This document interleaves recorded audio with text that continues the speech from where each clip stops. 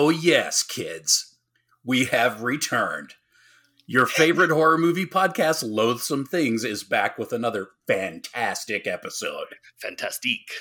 My name is John, and as always, with me on this episode is my just delightful, yet incorrigible co-host, Josh. Josh, how are you doing, sir? I am splendid. Whoa. Yeah, that's a word. It is now. I promise. Look it up in the HarperCollins dictionary, kids. I'm feeling splendid. Yeah. Oh no, I splorned. Screenshot! What a great new element. But we've added a new element that benefits you not. Yes. There's video for us, not for you. Because the whole reason we're doing this is we amuse each other so much. Dear up to and maybe including 17 listeners. We look like we either live under a bridge or we just raided the Capitol. Oh my god, did you hear that they called Nancy Pelosi's office asking if their things had been turned into lost and found? Yes. I believe I left a magazine of 9mm. My 9 EpiPens that I need. Unbelievable. The fucking balls on those people. Oh my god. I kind of love them. Yeah, to be fair, that is a pretty good prank, because it might not have even been them. It could have been other people that would be like, you know what would be funny? Did you find a bag of zip ties on your desk by any chance? I'm looking for a baseball cap. It's red. It looks like it belongs on the top of someone that is a complete piece of shit. Does that sound familiar? If you have that, just look in the bin, scrounge around in there. You also might find a Polaroid photograph of someone's beehole. Yes. That's mine. John, what are we doing today? Today we're covering one of the greatest horror films, if not one of the greatest films of all time. An absolute classic. George Romero's 1968 classic, The Night of the Living Dead. Night of the Living Dead. It is a wonderful, wonderful film that probably everybody has already seen. Yeah. Especially because it is not just freely available everywhere. You can steal it for legally. You can steal it for legally. They made no distribution deal. The people who owned the rights to the film made all the profit. It was a highly profitable film, considering particularly the original budget, which was essentially nothing. Yeah, can you imagine the on the scale of oopsies on this thing? One of the most influential movies, just spawned an entire, what if they had accidentally forgotten to copyright Mickey Mouse, and then everyone was just able to use it and not have to deal with ridiculous copyright laws that are basically unethical. Wouldn't that be horrible? So today we will be bowing at the feet of the master George A. Romero from his first zombie film, where he hadn't yet decided that he didn't like to have the word living in there. Yeah. No kidding.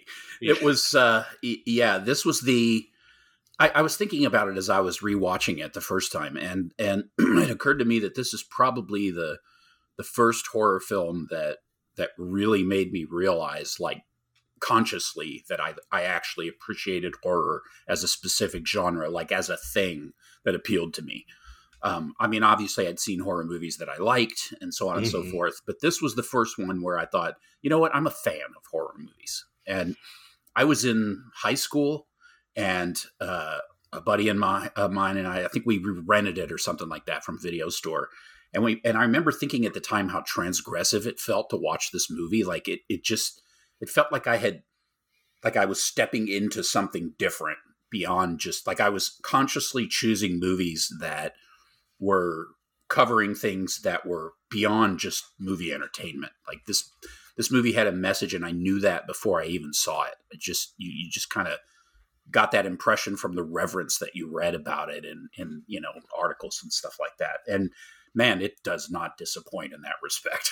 No, it is fantastic. I was going through it and I was thinking about like not just the fact that it did the zombie horde for the first time, what we know now as a hugely overdone trope, but like I was trying to pay attention to all of the little things that it started within the zombie genre, and it just like it hit all of them. It like even the thing like, all right, you've got like two guys arguing about, well, okay, how do we survive the zombie apocalypse? Do we stay up here and maybe retreat to the cellar, or do we just stay in the cellar?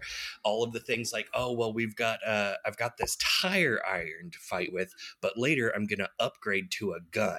It's got all kinds of stuff all throughout the movie. It's great. He just started the whole fucking thing. It's fantastic. He started the whole thing, and the way that he defined those tropes it was so decisively, which is crazy considering that so much of it seems like it was done by the seat of their pants. And he nailed all those elements so well that's why they show up. And, it's not even so much like a fan service thing where people say, oh, I just love George Romero and he's the first. Those things are true, but he's also the first, and he completely defined the whole genre by the way he made like the apocalyptic scenario, the smugness of certain people, the humor in it. I mean, it's the way it works is like social satire and horror, of course. And I mean, it's just, what a phenomenal movie. Yeah, it's great. And most of the movies that we think of as being like hugely groundbreaking and trend setting will like introduce an old idea and innovate on like one or two elements, but he just like did everything, like the whole thing put together. It doesn't start out that way. Like it starts out very familiar. It starts out like an episode of The Twilight Zone or The Outer Limits. And so I could see that like lulling an audience back then into a false sense of security, but maybe a slightly scarier one of those. And then it just breaks their shit apart and ruined people. I was reading like reviews from back in the day where they were like, do not let your children see this movie. It will destroy them for the rest of their lives.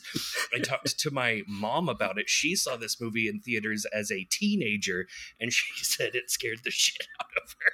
I can imagine. I mean, it's the first time I saw it, it was campy. I mean, I recognized the camp factor, especially since it was, I was seeing it in late 80s or something like that, I guess. And it had already been out for quite a while, so it had aged somewhat. But still, I mean, it does not really pull punches. And considering that it's not taking after anything else, it's pretty bold. Yeah. I mean, think about, we watched Spider Baby, and that came out in 1967. And for 1967, that thing with the ear was like horrifically gory. And then this movie has them like pulling guts out of people and fighting over intestines, and you just like seeing someone chomp into a heart, and you like the camera's like staring down the whole of the ventricles. And and there's scenes that we'll get to where things are happening that are emotionally pretty rough to consider. I mean, beyond just the terror of being in the situation, like, the scenarios, there's the way that they work out. It's like, Jesus, that's pretty heavy stuff. Yeah. It's not a happy movie. It feels like it might be a little at the beginning, but it does not go that way. It really doesn't. It gets real dark real fast. Yeah. Oh man. So we decided to watch this movie. We were like, we haven't done a real zombie movie. we did Death Dream, done like zombie adjacent things, but we were like, we should, probably do a zombie movie. It's kind of an important subgenre. And we landed on this, and I don't know if we talked about it explicitly, but I was thinking, we're going to likely, if the podcast continues, be covering a lot of zombie movies over time, and what better way to really have this as a basis for comparison. This is the zombie movie that all other zombie movies should be compared to, because it's either as good as this, worse than this almost always, maybe once or twice better, maybe.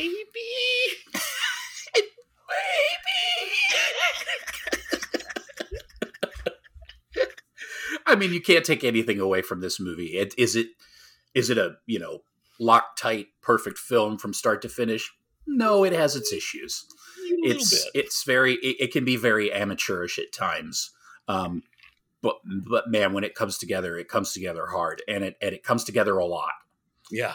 I mean, it has its moments. It has some interesting tricks that, again, we'll get into that help propel the story along. And, in many ways, Romero is very effective at using a camera, using limited resources, using a pack of amateurs, essentially.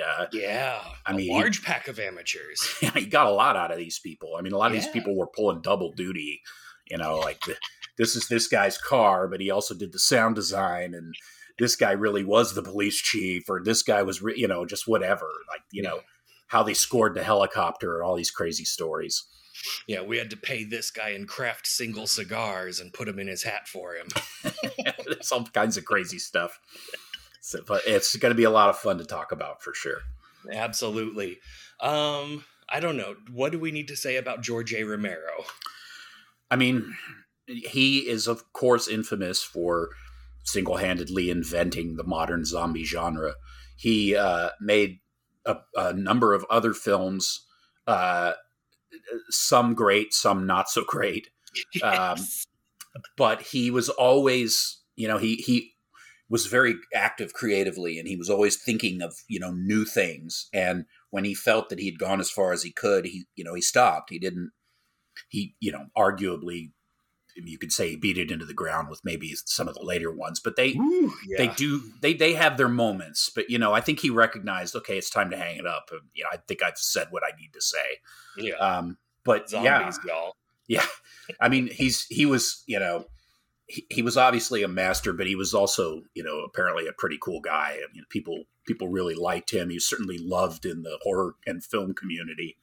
And, so that always helps, because some of these people are great at what they do, but they're also total knobs. Yes. But Romero's, working class guy from Pennsylvania, from Pittsburgh, I believe. And, which is great for me because my whole family's from Pittsburgh. So he's like mentioning stuff, and I'm like, oh yeah, that's where my grandfather lives, and all this. Oh, yeah. It's like, or lived. Yeah, I think I have relatives buried there. Yeah, so that was kind of cool. That is cool. Yeah, and he was one of those directors that, he's like the Stephen King with writing, where his work centers, like Day of the Dead, Dawn of the Dead, Day of the Dead. They all are in Pittsburgh, nice. At least, in large part. And, that I always like that he kind of centers his stuff, because he creates this weird alternate reality where all this stuff could kind of function within that world, like King does with Maine. Yeah. Yeah. And crap.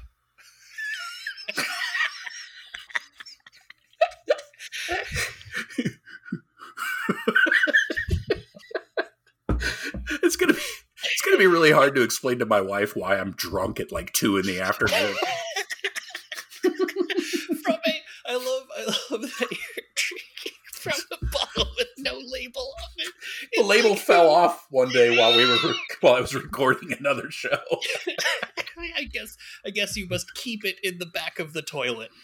I don't know what happened. It's the weirdest. It just peeled right off. To be fair, I was shit hammered when it happened, so I don't really remember the details. That'll do it. Yeah. Oh yeah, people have a video of me peeling it off with my tongue, but I don't remember that. It's funny all the things you read about Scotch and how, the people in Scotland prefer it with a dash of water and this and that and all this. And I'm drinking this bottle out of the bottle at the moment. And I've tried a number of different ways to drink it. And this so far seems to be the most satisfying. Yeah, well, I mean, it really depends on the Scotch. It depends on the proof. A lot of times when you add a dash of water, it's because it's like higher strength, and that narrows it out. We're so fancy. Loathsome things, where we talk about how to properly drink your Scotch. If we had the budget, Scotch would be a big part of this show for me, but I just can't afford it. I fucking love Scotch, though. Scotch. Get in my belly. That's right. It took me how many episodes to hit Anchorman? There it is. And we're there. Milk was a bad choice. 2 tickets to the gun show. Okay, I'm sorry. It's good. Let's see. This movie stars Dwayne Jones as Ben. Other than this movie, which, let's be honest, this is the movie you know him from. Yeah. But if you are like a deep core horror fan, maybe you also know him from Bill Gunn and Lawrence Jordan's Ganja and Hess. I still have not seen Ganja and Hess. Well, it's one of those movies that you... No, but it's one of those movies that you really are able to be like, yes, Ganja and Hess, a classic, without ever having seen it. Well, yeah, I mean, it's probably the first major entree into the horror world for black cinema. I think. I mean, I say that. I don't know. It probably doesn't predate movies like Blackula and. I could be wrong. I mean, Blackula is so silly. It sounds so ridiculous and derivative, but it's actually, from what I've read, a pretty cool movie. I haven't seen it, but that's the thing. I mean, that's a whole subgenre unto itself that, as much as I'd like to cover it, I am in no position to be authoritative on any of it. No. There is a pretty cool film studies and English professor at University of Houston downtown that will show it on the overhead projector out on the balcony on Halloween. Nice. Yeah.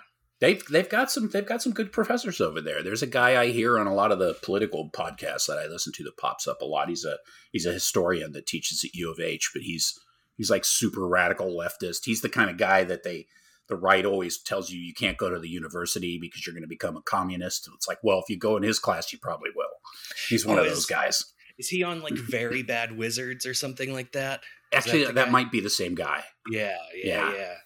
I've heard a little bit of him. I'm like, wait, what does he do? What? I mean, he's very much an academic, so he has that kind of back in 1943, but he's actually pretty cool.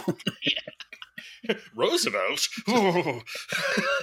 You're like, why is this guy boring, but also telling me about how the people need to rise up and overthrow the government at the same time? If anyone can make rising up and overthrowing the government boring, it's professors. You're like, all right, I'm cool. Can you just stop talking? I'll do it. Whatever. I'll throw a Molotov cocktail in the police window. Can you just shut the fuck up, please? Yeah. Proletariat. Yeah. Surplus labor, whatever. Wow. What a confusingly political episode of start with, the January 6th guys, what hilarious pranksters. And then let's overthrow the government. I blame it on the movie. Yeah. This movie will make you want to overthrow a government. Maybe with the zombies. Zombies. I'm sorry, sir. They're ghouls. Oh, right. Those things. Yes. Let's see. This movie also stars Judith O'Dea as Barbara.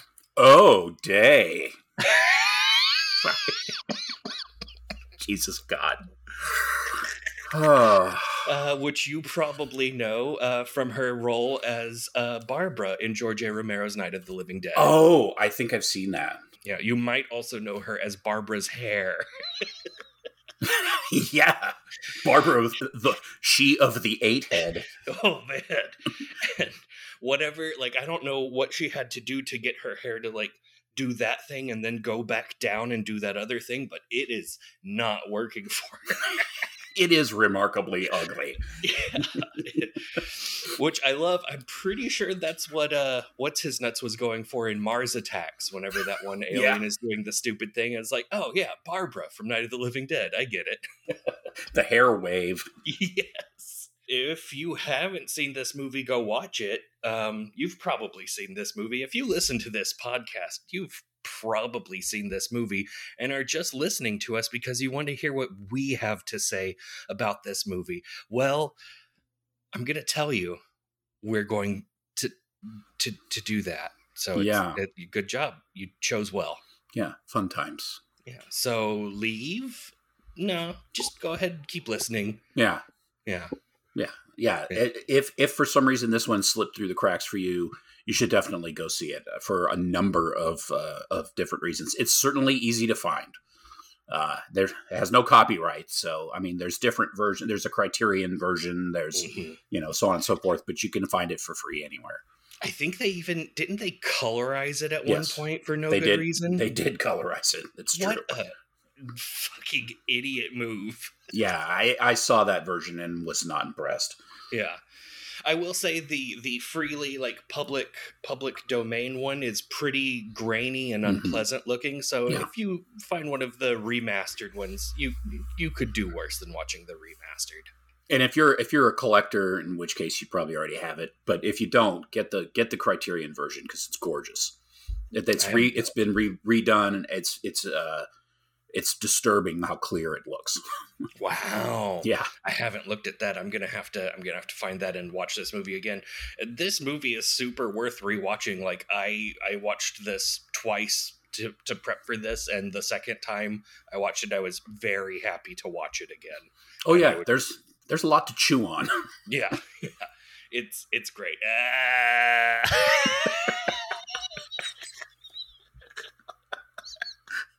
Oh, good. Oh my god. John, why don't you start us off with the beginning of the recap of the movie of which we are discussing today? I think I shall. And there's my cat. He's undead.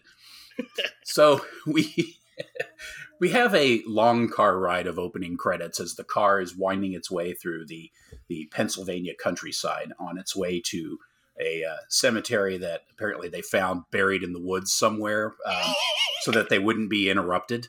And they stumbled across this place, and it was perfect because they were worried that, cops would show up and be like, what the fuck are you people doing? So anyways, they found this graveyard. So it's cool as they enter in the graveyard, there's like this shot, like half the screen is an American flag that somebody's posted in the graveyard just to kind of set the scene a little bit. Yeah. But so we've got Johnny and Barbara, and they're driving out to the country. They're going to place a cross with some flowers on it, decorate the grave of a person. I'm not really clear who the person is. It's their dad that died when they were young. Oh, okay. And they're doing it on behalf of their mother, who I guess is really in no condition to make this drive, because I think they said it was 780 hours away or something. Yes. They're in Pennsylvania. They're not that far from... And for some reason, I think of them living in New York. I don't know why. And I'm like, it's not that far. No, I think they're like 3 hours away in Pennsylvania, which I would assume means they are on the complete opposite side of Pennsylvania. The absolute southernmost part of Pennsylvania, and they took the back roads. Yeah. But anyways, yeah. So they're talking, they're horrible people, and they go to get out of the car, and the radio suddenly comes on, and they were under the impression that the radio was broken, but as the broadcast comes back on, you hear the guy say, we apologize for the disruption for the signal, and so there's a little hint that something's not right. Yeah, maybe something is amiss. Yeah. Also, before they get there, when they turn on the road that the cemetery's on, there's one of those square road signs that says cemetery, and it is shot up with every kind of gun. and that is just beautiful. It is beautiful. If you've spent any time in rural Texas, or apparently anywhere else in the country, you're familiar with bullet-ridden signs. Yes. People driving around drunk with guns. Hey, look, there's a sign. Rusty holes in all the signs. Every different kind of bullet used on that sign. It's amazing. So there's like thunderclouds gathering. I guess you don't really see them, but they have like the ridiculous light flashes for lightning, and you hear thunder, and in the distance you see this man just kind of shambling about. He's like an older guy, and he looks pretty rough, but they're not really giving him too close a look. They just recognize him, and Barbara's already spooked because she's, as they discussed, she was scared of cemeteries even as a little girl.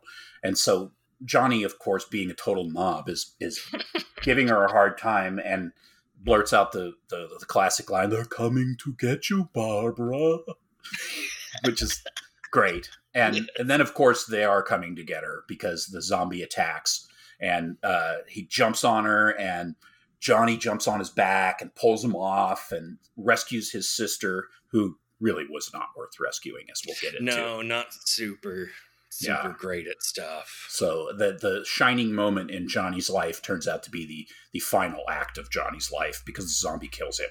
Yeah. And she kind of gets away, sort of. She gets into the car, and she doesn't have the keys. And so she's...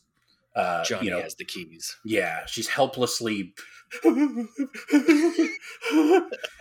then the zombie figures out that he can just pick up a huge rock and hit the window. It's one of those moments that's like iced in my brain, where he hits the window and it leaves those scratches, but it doesn't break. Then he finally gets in there, and she freaks the fuck out, realizes she can just pop the emergency brake out and put the car in neutral, and the car starts rolling off. She's supposed to be like driving it, but she's one of those driving things where she's not looking at all. And she just very slowly and casually drives into a tree. Yeah. Not even into a tree, just kind of scrapes alongside the tree. And, oh well, car done. Car done. And apparently that shot, they added that shot because at some point during the filming, the car, of course, belonged to somebody in the crew. At some point during filming, somebody hit the car. And for continuity's sake, even though I don't know that, I guess they did show the front of the car. For continuity's sake, they had to, Romero put that scene in so that they would explain why there was a ding in the car. But it kind of works. Yeah, it totally works. And so, so she freaks the fuck out and takes off and ends up at a nearby farmhouse that she sees, creepy looking farmhouse off in the distance. And I do want to mention, it's not just any zombie. If you're familiar at all with the work of Tom Kenny, you'll know that this guy looks exactly like Tom Kenny, the voice of SpongeBob SquarePants. He does look like Tom Kenny. Holy crap, that's terrifying. I didn't even think about it. Also, that farmhouse apparently was slated to be just demolished, and they worked it out with the owner, and they were like, "Don't worry, we'll demolish it for you when we're done." And so they actually like they cleaned up the whole house, and like apparently they cleaned the kitchen first so they could eat. Yeah. And so, anyways, that's that house, but. So Barbara hides inside this house, and the zombies are starting to kind of gather outside, and she finds a corpse, like a really gruesome looking corpse. Yeah. With eyes that apparently were made out of ping pong balls. Oh, and, really? I was thinking that the eyes looked really real. I wondered if they'd gotten like glass eyes for it, but no, ping pong balls. I don't know. They must have put like petroleum jelly on them or paint, or I don't know. They jellied them up. So... Anyways, so she runs from the house and from to an almost certain doom, but then she's saved by a mysterious stranger named Ben. Ben, he's an African American gentleman who will feature prominently in the film. What? Oh my god! I know, it's already scandalous. What is going on here? So they go back to the house, and he's looking for food and stuff to things to help them.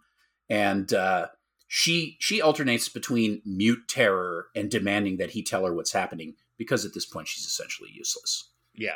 She's just basically just a muttering, bumbling mess.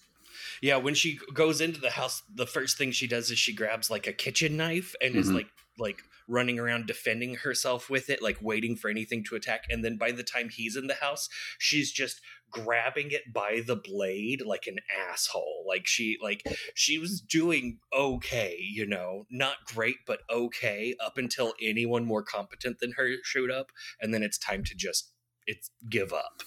Yeah, this movie was one of the first to break, you know, certain taboos, such as having a black lead actor, but was not ready yet to break the taboo of having women be idiots. Yes. Like just useless and, you know, like very misogynistic in that respect. Yeah. They're 3 women. Well, I guess 4 women? I don't know. Depends on how you define women. Maybe we don't need to get into that. And it's not good. No, they're not portrayed real well. Yeah.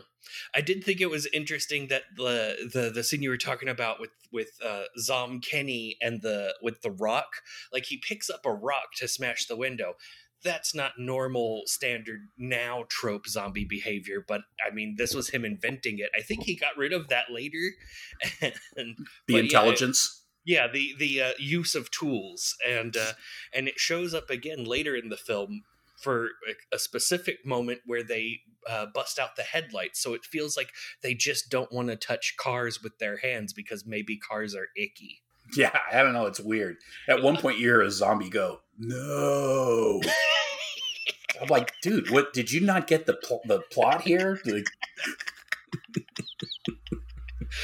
Also, we see a zombie eat like a centipede off of a tree. Yeah, it's like, no, dude, you need human flesh. Come on now. She was just riffing. Yeah. I'll play with this toy. I'm just gonna eat this bug. So at this point, outside we see the 2 zombies smash the headlights, and Barbara freaks out. Ben goes to destroy the zombies with his trusty tire iron, where he slowly figures out, well, no, he doesn't, does he? I don't think so yet. He gets them in the head, and that's what makes them stop, but he hasn't put it together that it's just the head that works. Yeah, he puts it through the skull of this zombie in the house, but the guy's eyes roll after he's supposedly dead, which I thought was kind of weird, but you know, okay, that's fine. And but yeah, no, he doesn't really realize yet. I guess because they announce it later that on the news that you got to go for the head. Yeah, and then, one of the many the tropes that are, you know, first used here fantastically. There's also the one that gets into the house that he gets through the head. He then drags the body away, and as he's dragging the body away, the dead zombie's arms stay straight at its sides, even though he's dragging it from the feet. Like that, the actor they told the actor, they're like, "Don't let your arms drag up like you were actually dead. Just keep them pinned down. That way they won't get caught on the door." Yeah, won't get caught on the door. They might get a splinter as the floor's old in this house. Yeah, exactly. Safety first, folks. He drags that body outside and sets it on fire, and this angers the other zombies because they don't like light, which, you know, I get that, y'all. It should be dark inside and outside. Yeah. The light is bad. Yeah, they're scared of fire. It's weird. Yeah. What a bunch of assholes. Dicks. And he then tries to get Barbara to help him. He's like, they don't like the light. Go turn on all the lights. She then does not do this. She just kind of wanders around looking at stuff. Yeah, plays with a fucking music box. Yeah, a really fucking cool music box. Like, you have to be hand fair it to her. Yeah, that thing is neat. It is. I probably would have dicked with it as well. Yes, be like, I gotta find a light. Ooh. Well, now I've got to take this apart and see how it works. I'm sure he'll understand. Yeah. Whenever she fails to turn on even a single light, he's like, all right. I need you to find some wood to help me board up all of the doors and windows. And then she brings him a few, like, little twiggy things. So it's just a little bit of kindling from the fireplace. Yeah, they're like, it's like the size of a broom handle. She's like, here you go. And then she doesn't even bring it to him. She just sets it on top of the fridge and then like leans and starts to drool a little. I found this Twix. And he starts, and he discovers that whoever lived there before had been hoarding, just hiding every possible hardwood plank imaginable. Just underneath every surface is a stack of good hardwood.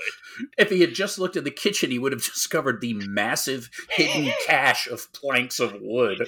The stockpile of batten. It's like, oh wow, it's kind of like, oh my god, what? I've totally lost it.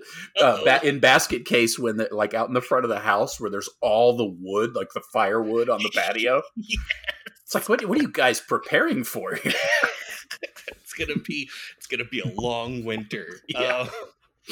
So Ben then uses all of these to board up the entire kitchen as a last resort room for them to run to. And at one point, she even tries to help. She like goes and she's gonna like hold up the board while he nails it, but then she instantly forgets what she was doing and turns around and just kind of leans against it in the way. She's useless. Oh my god, I love the set design, which, you know, not really a set design because this was just someone's old farmhouse, but right. Man, is it ever? Including the little like bin of mismatched nails. Like whenever he pulled that out, poured it halfway out, and just started sewing through it, I was like, well, that's just real. That is, I've got one of those, and yeah. And you don't know where you got any of them. Yeah, why did I put all of these different nails in here? It's like single-handedly inventing the look of every video game, like every survival horror video game to come. Yes. I'll put this board sideways, and then this board will go across.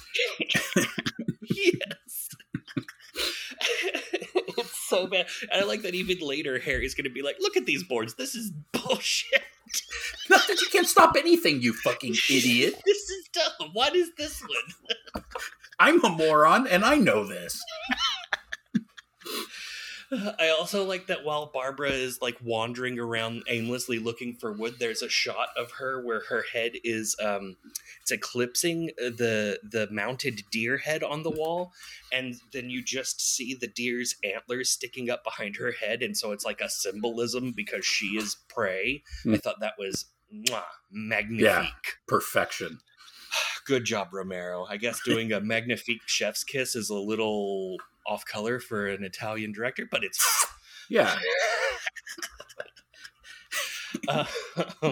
And then Ben starts a monologue about all of the horrors that he saw on the way to the farmhouse, and this is the first time that we get like a touching glimpse inside his heart. And while he's doing this, he carefully removes all of the glassware off of a table, like wraps it up nicely in this like lace piece of cloth, sets it aside, and then turns over the table and starts to gently unscrew one of the legs of the table to use as the whole thing as wood. And then by the time he's done with his monologue, he's just snapping off pieces of wood, like just, oh, fuck this. It's like, what am I doing? Yeah. It's like, I don't care about this table. It's ruined anyway. Fuck this whole house. His monologue finally gets through to Barbara enough for her to, you know, like build some sympathy with the audience, and she starts describing all of the movie that we've seen up until this point, but in her own weird, dumb way. It's very weird. It's like it's placed here for anyone that hadn't made it back from the lobby. They've got popcorn and they're like, what happened? You should have been here. Oh, wait, no. Barbara's about to tell you everything that happened. And then Kenny from SpongeBob broke the window.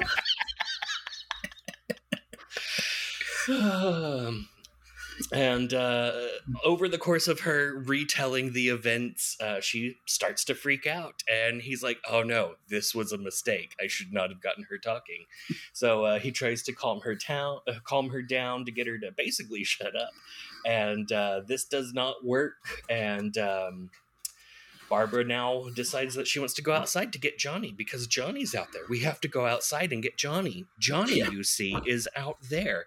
We have to go get Johnny. And he's like, no. And she slaps him. And then he punches her straight in the face. He knocks her the fuck out. Whoa, dude. It's like, oh, okay. I guess we're going there. Yeah, that was the first hint of yikes. The real interpersonal human yikes in this movie. Okay. And yeah. Woo. He clocks her the fuck out. Yeah, she is out. She's gone. He lays her out on the couch and then goes back to boarding up the house.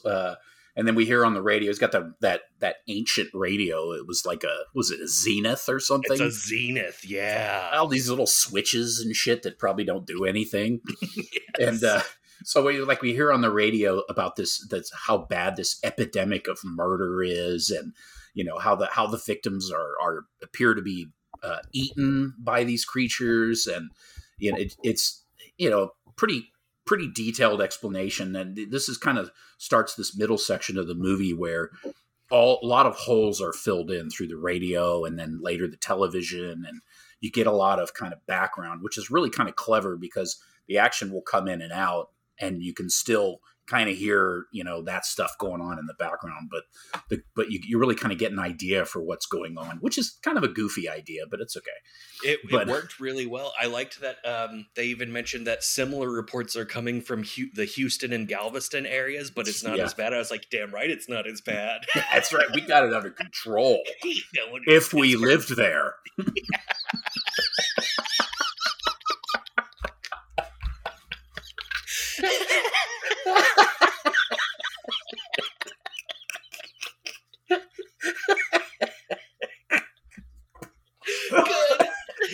Oh, I'm dying. Oh my god. Fantastic. Oh my god. Okay, so anyways, Barbara returns to consciousness. Great. And Ben he's showing her the gun and the bullets and the lovely slip-on slippers that he's found for her. That's his gesture of kindness after knocking her the fuck out. We did see that the instant she began to flee a zombie, the first thing to go were the shoes. Yeah, that's right. She lost her shoes pretty much right away. Yeah. So he gets her a new pair of shoes, which whatever. Right. And that's his way of showing her that he's sorry for punching her square in the face. It's just so weird. But anyways, and then He's obviously given up on the idea that she's going to help in any way, so he tries to convince her not to get in the way, essentially. And she hears on the radio that this is where we kind of hear about the murderers are eating their victims, and right at this time the door opens and she's in the room, and she's completely terrified. Like these two guys barge in and scare the bejesus out of Barbara, and it calms down quickly. And the Ben is giving him a hard time because they had heard all of this. They were essentially down in the basement and heard all of this, but didn't bother intervening in any way or trying to help in any way. John, how would you describe these two gentlemen? Oh my God. Well, it's Tom and Harry. And Tom is a young, strapping lad. I don't know, with a really bad haircut. I call him Strong Gilligan. Yeah, he's kind of short. He's kind of broad. He's a doofus. I guess he's supposed to represent young people or something, young adults. And then Harry is your, Harry is your kind of studly, but also small. And then Harry is your typical middle-aged dad. He's balding and, he's a twat. He thinks he knows everything. And they get into this big discussion about, Ben's giving him a hard time, why the fuck didn't you guys come up here? I know you must have heard us. And he catches them kind of in a lie and all this shit. So it's just this back and forth, which, kind of goes nowhere. But basically we discover that there's going to be two camps here. There's going to be Harry, who wants to protect his wife and his injured daughter in the basement.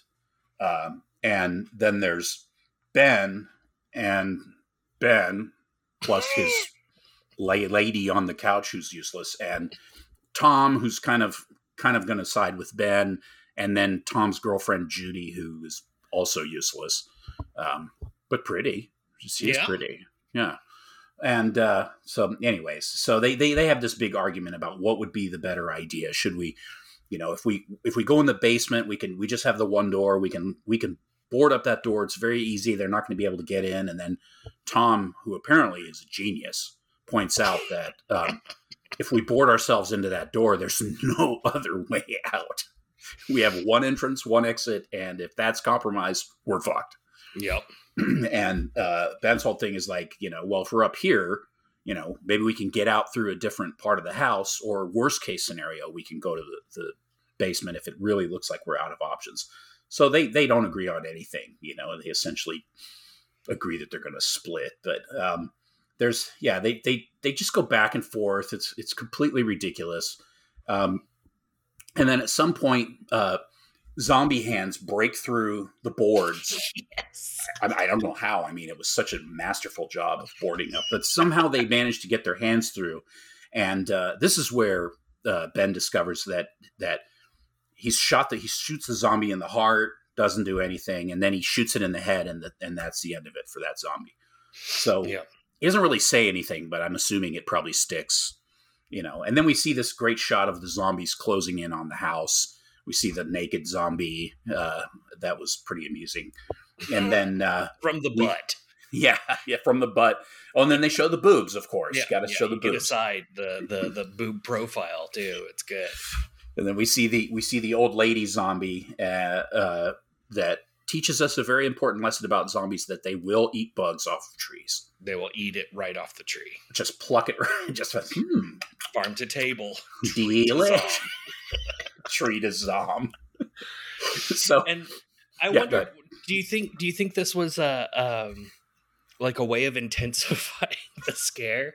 Like, because up to this point it was all dude zombies. There were no lady walking dead, and then here we've got all of a sudden they're not just ladies, but the ladies show up naked. Mm-hmm. The ladies show up eating bugs off of trees. Like, was that like a taboo that just got broken over the course of this movie? Like, well, yeah, we can do zombies, but they have to be guys. Yeah, it could be. I mean, because maybe people were uncomfortable with the idea of women, having this sort of extreme power that nobody has any control over. I mean, that's like the ultimate form of agency. They just move forward and eat you until you put a bullet in their brain. Yeah. I mean, that's not a very common role for women in film in 1968. Nay. It's interesting. I mean, he flips a lot of that stuff around. So anyways, so Harry wants to take everything into the cellar because Harry's a complete fucking idiot and doesn't care about anybody. And there's this back and forth between him and Ben, which is pretty amazing. And Ben's obviously had enough of this guy. And this is where he whips out one of the great lines in the film where he tells Harry, it's tough enough for the kid that her old man is so stupid. That's such a great line.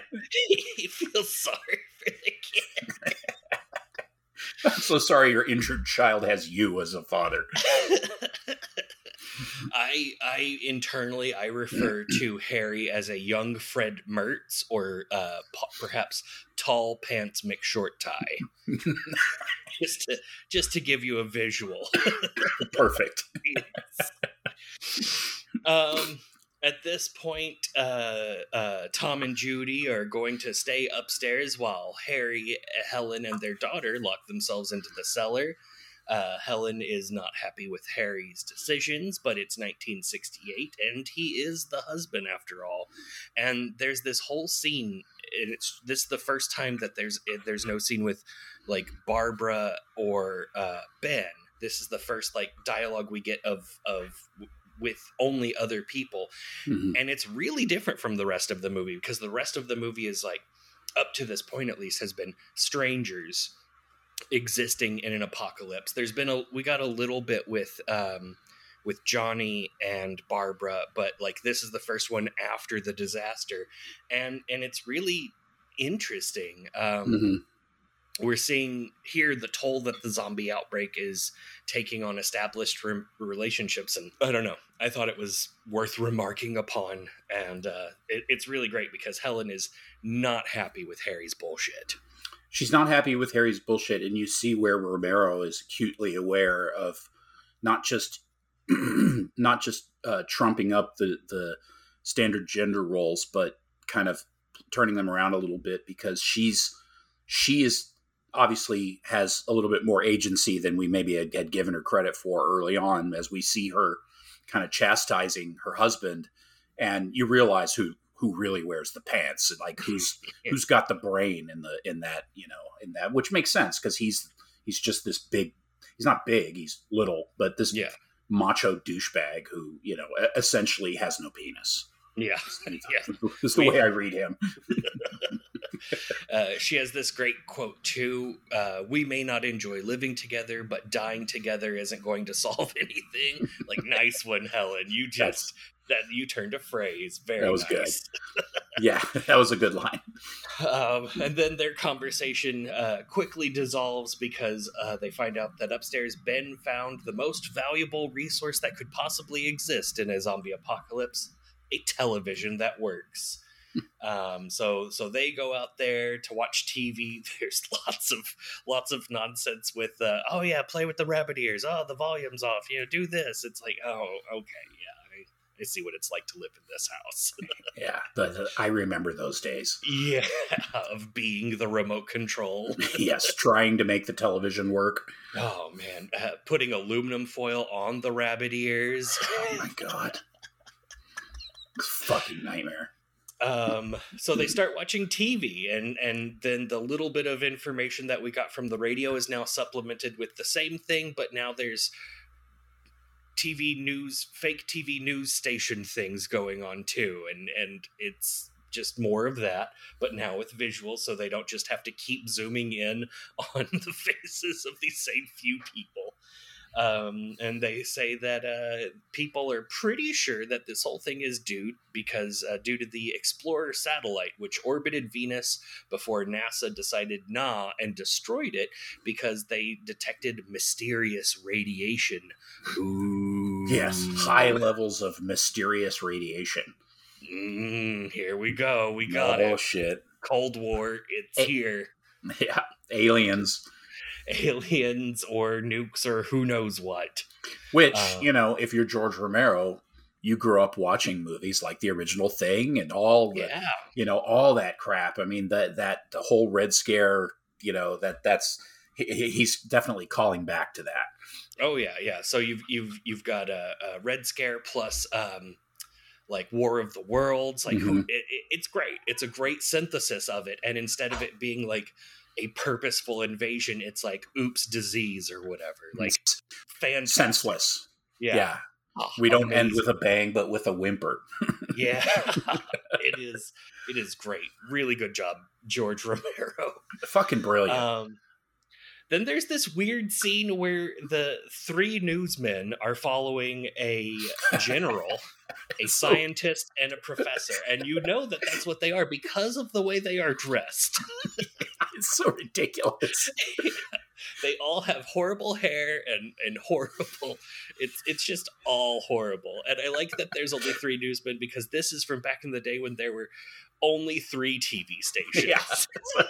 It's like, 3, that should be good enough. Yeah. Well, what about this? And the scientist and the professor are like, yes, it was definitely because of the Explorer satellite. And the general's like, well, maybe it's a little bit too early. Okay. And so that happens. And then everyone starts getting nervous because they said that, there's like, weird shit with people that get hurt during all this.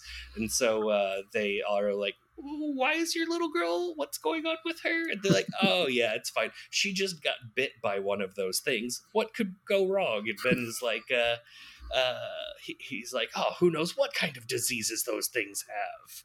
Which, Well, I think we know one disease they have. Yes.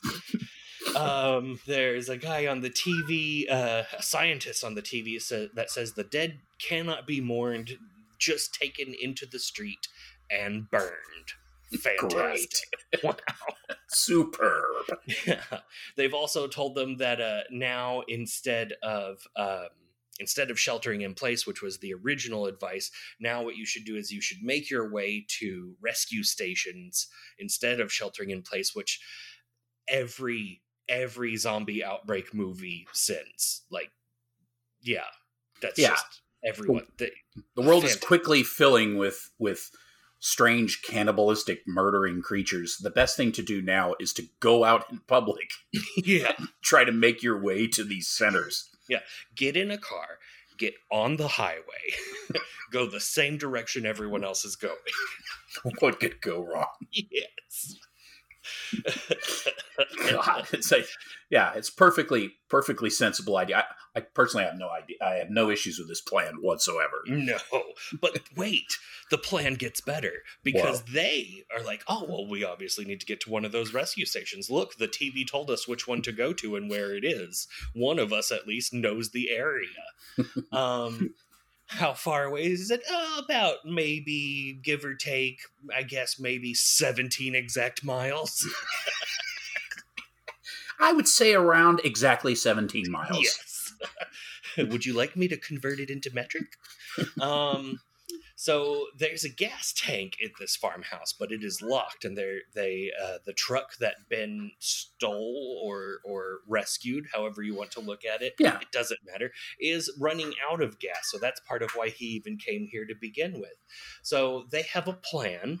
Their plan is that they're all going to collaborate or work together. Someone is going to go upstairs and throw Molotov cocktails from the windows. And other people are going to run out into the danger while other people reliably barricade the door, but open it whenever the time is right, which, is a great plan. Oh, I mean, it's locked tight. What I did at this point was I paused the movie and just to ponder the logic of this plan. Yeah. And I worked it out from as many different angles as I could, and I couldn't find any problems with this plan at all. Did you get out the chalkboard with the X's and O's? I did. I was intersecting the chalkboard, the 30-foot chalkboard that I'm somehow able to reach without a ladder. Yeah. And I put every mathematical formula known to man. And ultimately, the conclusion I reached, great plan. Yeah. Omega. Fantastic. We got there. Stupid. So it's great plan. Yeah. No, I was just going to say great plan. It is a great plan. Yeah. Part of this is we get a gentle, youthy love scene between Tom and Judy. So it like is a counterbalance to the Helen and Harry hate each other, where they're all like lovey and like, oh, but I don't want you to get hurt. No, I don't want you to get hurt. No, you go out to the car first. No, you go out to the car first. Let's kiss for no reason. Yeah. And at this point, I realized that my name for her, so he's Strong Gilligan. She is Foquel Welch. Foquel Welch. It's hard to say. As most things, as loathsome things, yes. God help us all. Well, as for the plan, the plan does not go well. It's okay, but so they've got everything worked out. So they're going to, execute this plan as closely as possible. So the first thing that happens is Judy Love panics and decides that she just can't be. She's going to have to go join Tom. She can't be kept in the house away from Tom. Yeah. So she bolts outside at the worst possible fucking moment because he's already in the truck. Yeah, the very last minute. The Molotov cocktails have already been thrown. Like, everything's in action. And then her dumbass runs outside. Tom, they're going to let me in the truck. So she goes along for the outdoor mission with Ben and Tom, which is, catastrophic on her part. So they get to the gas tank, or they get to the gas pump by the barn. And it's like this comedy of errors. Like, it's locked. The key they have a key, but it doesn't work. Tom's a fucking idiot, and he's like spilling gasoline everywhere. Oh, that's right, because Ben Ben shoots the lock off the gas pump with a rifle. Yes, after setting the torch down by the truck next to where the gas tank is. What could go wrong? Yeah. And then dipfuck Tom starts pumping gas, and what does he do? He spills it everywhere. Mm-hmm. After Ben warns him, "Be careful, you're an idiot because I dropped this torch right by the truck." Yes. And then Tom spills gas everywhere, and then the whole fucking thing goes up. Yeah, he doesn't just spill it on, he doesn't just spill it on the ground. He also spills it all over the side of the truck, and then they have to get away. It's like he tried to do it. It would have been hard to do worse if he did try. But then if he tried to do it, it wouldn't have gone that way. Because apparently whatever Tom tries to do is a complete fucking failure. Because Tom is a loser. And the whole time this is happening, Harry is just intensely, constipatedly watching it all happen from inside between the slats, thinking, wow, these slats are stupid. I can barely see anything. And he's just watching them and he's like, ooh. But what I can see is real bad. It's like super face palming. Oh no! Oh my god, they're idiots. And he had honestly done a very good job with those Molotov cocktails. He placed them all perfectly so that they did not catch the car on fire. He threw them all around the car. It was a remarkable placement. He probably should have been the one to go on the danger mission. If you were able to keep records of apocalypses, he would go down in the annals of apocalypse history as a fine Molotov cocktail thrower. Yes. As it is, turns out he just went down as a douchebag. Yes. So the fucking truck catches on fire. and oh good, the truck's on fire. Judy's stuck in the truck. Mm-hmm. I can't go out. She can't get out because her sweater stuck at the door. Jesus God. What do really? I do? So Tom's trying to rescue her, and it's a fucking nightmare. And of course the truck explodes, and they both die, and then we see Ben react. He freaks the fuck out, and then you go back to a shot of the truck burning, and Tom, who was standing outside the truck, is now magically gone. Yeah. But the truck's on fire, so that's fine. That's no problem. No continuity problems there. And then the zombies have almost made their way inside the house because Harry's abandoned his post at the door because he's fuck. I mean, again, probably fairly because fuck these guys. Yeah, they are not making things better. So I'm going to the cellar. So Ben is back in the house. They get the door barricaded again, and they're as soon as they get it barricaded, Ben turns and beats the living shit out of Harry. Oh my god, it's merciless. He fist molests Harry. Oh my, over and over again. It is not okay. Harry takes it like a champ. He goes down, but eventually he just stands back up and he is fine. For a man that has no defenses to multiple punches, he handles it pretty well. Yeah. And Ben is basically threatens to feed him to the zombies and gives him that line, "I ought to drag you out there and feed you to those things." Yes. Nice. And then we're treated to a shot of the Horde taking turns trying to get their helping of barbecue from the Tom and Judy buffet. And then from there, a nice little variety of close-up shots of them feasting on a selection of human body parts. Oh, it's so good. It's really disgusting. Yeah. Guts and limbs and apparently ham with Bosco chocolate syrup all over it. Oh, no. They said they probably didn't need to use makeup because half the extras were really sick from eating all the ham with chocolate syrup. Yeah, it seems like they could have probably just used barbecue sauce and been just as good. Because they're all actually eating it. It's really disgusting. Yeah. Or at least some of them are. One guy bites into a big chunk of what looks like liver. Yeah. Disgusting. Oh, yeah. He really committed to that shot. It's great. Man, there's the two of them are fighting over slippery intestines. I think it's either real animal intestines or the spinal cord of like a cow or something. Like that's what it looks like, and it is real slippery and gross. There's a documentary about this film that is super comprehensive, including interviews with a lot of the people that are still around, and they talk about all this stuff. And I forget the situation with the guts and stuff, but they were pretty impressed with how game a lot of these extras were, because they're like, we weren't paying them anything. I mean, it's not like they were making any. It's like $10 each or something. If anything, they were just locals that wanted to be in a movie, and they're like, okay, we're going to have you walk around and eat guts. Yeah. The people were like, cool, yeah. I mean, I'll do it. Shit, that sounds exciting.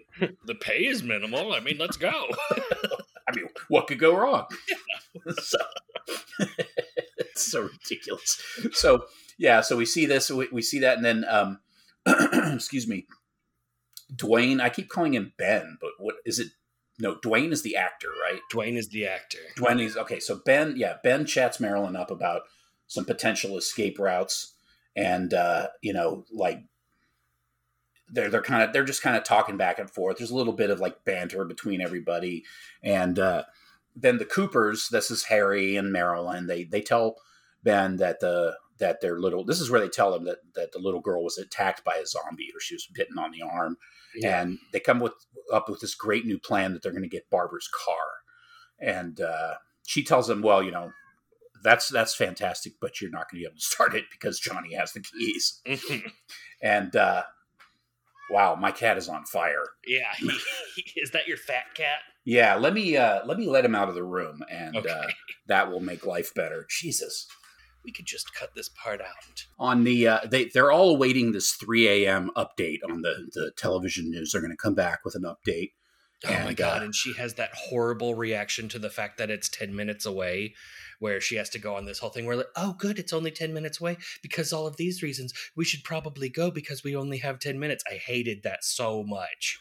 Barbara is one of the areas of the film that I kind of have like some problems. It's like I understand she's shocked. She's in a state of shock, and I can appreciate that. That's a normal reaction, for a person in this situation. She just saw her brother get eaten by some sort of strange old man, and now all this shit. I get it, but everybody else is having a rough time too. And like at some point, you think she might snap out of it and be like, okay, you know what? I'll just freak out later. Like, now is not the time. But no, that doesn't happen. She's completely obsessed with the fact that 3:00 is coming in 10 minutes or whatever. How about that 10 minutes? 10 minutes of broadcast will be on, and then we can watch the news in 10 minutes. Yeah. And this begins the trope of there being three types of people in a zombie apocalypse. You have the competent, the incompetent, and the just horrifically incompetent. The one who's so incompetent that they accelerate all the problems. Oh. The person who's much more dangerous than the zombies themselves. Yeah. So, and which would, of course, would be her. Yes. But, so the news finally comes on, and we hear that, it's the radiation. It's obviously the radiation. It's still spreading. It's still out of control. And now there's like roving bands of gunmen marauding for zombies, moving through, the countryside, picking them out. And what could go wrong? What could go wrong? I mean, that sounds fail-safe. Yeah. A bunch of armed citizens. I mean, that's how we want our freedom. Yeah, so it's a well-formed militia. Yeah, absolutely. So, kill the brain and you kill the ghoul. Yeah, what a great line. Everyone says that now. Yeah. They interview the police chief on the news, which, okay, and I have a problem with this. This whole section is shot during the day, but it's like 3:00 in the morning. So that would mean that they captured this footage earlier in the day when nobody really knew what the fuck was going on. But somehow they were able to gather and get hit squads for zombies. I don't know. Is it maybe day for night? Is it like, I mean, it's day. Those dudes are very day. It's so day. Day. I was like, okay, this could be canned footage if it was, I mean, it is the news. They are known for playing canned footage, but gasp. This is happening in real time, essentially. There's no editing going on here. So anyways, whatever. That's, Not important, I guess, but it is, but it isn't. So, so they're interviewing this guy, and he's talking about, like the zombies and or the things or whatever in this whole situation. He has this great line that's always stuck with me, where he's like, "They're dead. They're all messed up." Yes. Yeah, in what is otherwise a very poorly acted scene, he does this one where you can tell he's just like tired of it, and it is very effective. He must have ad-libbed it. It's fantastic. Yeah, they're dead. They're all messed up. And just at this moment, the power goes out, and that gives the signal to the zombies to begin trying to bash their way into the house. We get, again, zombies using tools. The torch Ben used earlier to blow people up is now an implement to just lightly bang against the side of the house. Great. Amid the chaos, Harry then fights Ben for the gun. He gets the gun for a little while, but then Ben gets the gun back and kills the shit out of Harry with it. Just shoots him right in the guts. It's great because there's like that moment where he's wrestled him for the gun. He gets the gun back, and Harry's in a compromised position. I mean, he's on the floor, and Ben's a good distance away with the gun. Harry is done. Yeah. And so you're like, oh, okay, he's got the upper hand. And then he just fucking shoots him. Yeah. He's like, you know what? I am done with this guy. That was great. Because he didn't really have to do that. It was fantastic. Yes. And up to this point, we'd seen Harry like struggle with that before. Like the whole thing with Ben coming back from the mission. There you see Harry like go through this internal turmoil of, do I go hide or do I help him batten down the hatches? And then he does help. So he's like struggling between the idea of being a good person and just self-preservation. And up until this point, oops. Yeah, he's very human. He's very, very much like real people. Like he knows what's probably the right thing to do as far as perception, but at the same time, he's like, but if I do these things, it puts my family and more at risk. Yeah. But at the same time, everyone's at so much risk. What does it even fucking matter? Like, you could tell he's struggling with that kind of stuff, which is awesome. Yeah, it's great. The first one of these in a zombie movie. Yeah. And to that effect, after getting shot through the guts, he proceeds to slowly die down the stairs to go not to his wife, who is currently in the grasp of zombies and maybe getting killed, but instead to go down the stairs and reach out to try to touch his daughter one last time. He reaches out, and then just before he's able to lovingly brush her hair one last time, collapses to the floor, all dead balls. So it's very, very human until the end. Yeah, fantastic. Absolutely. Also, good job, Ben. Like, yeah. Kudos to Ben for shooting that dickhead. I don't think it was going to get better, that whole situation. No, I think we got all we needed out of Harry. Yes. At this point, Helen has been grabbed through the boards by zombies and is not having a good time. At which point, Barbara, of all fucking people, springs into action and saves. 1 hour and 25 minutes into this fucking movie, and Barbara wakes up. Yeah, she's like, oh, I need to go rescue that lady that smoked cigarettes in front of me. Good. Duh. Way to go, Barbara. So she goes, she rescues Helen, and Helen then abandons Barbara to the zombies because she's got to go check on her daughter. She goes down into the basement and finds her daughter all be zombified, eating Harry's arm. It's fantastic. Oh my god, that's so good. That's not Oedipal at all. Oh, God. Edible Oedipals. Whoa. You've got an edible complex. I'm a moron. Tex Rex. Oh my god. Whoa. And so she has ripped her dead father's arm off and is eating it. Yeah. And then her mother falls down out of shock. So the little girl, as a zombie would, grabs a brick trowel, like a masonry tool, and slowly menaces over her mother before then stabbing her repeatedly, just over and over again, bloodily into the guts with the trowel, as the mom screams in a manner that can now only be described as remix.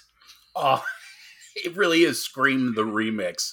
Yes. All the effects have now been employed. Yes. We've completely breached the wall of reality. Yes, it is.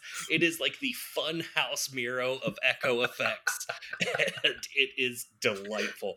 Oh. It had to show up in like people's nightmares for the remainder of the 1960s. It is incredibly disturbing. It's and the fact that it transcends the boundaries of reality is actually pretty amazing. Yeah, Because I mean, essentially, what we're seeing is an undead child murder her mother.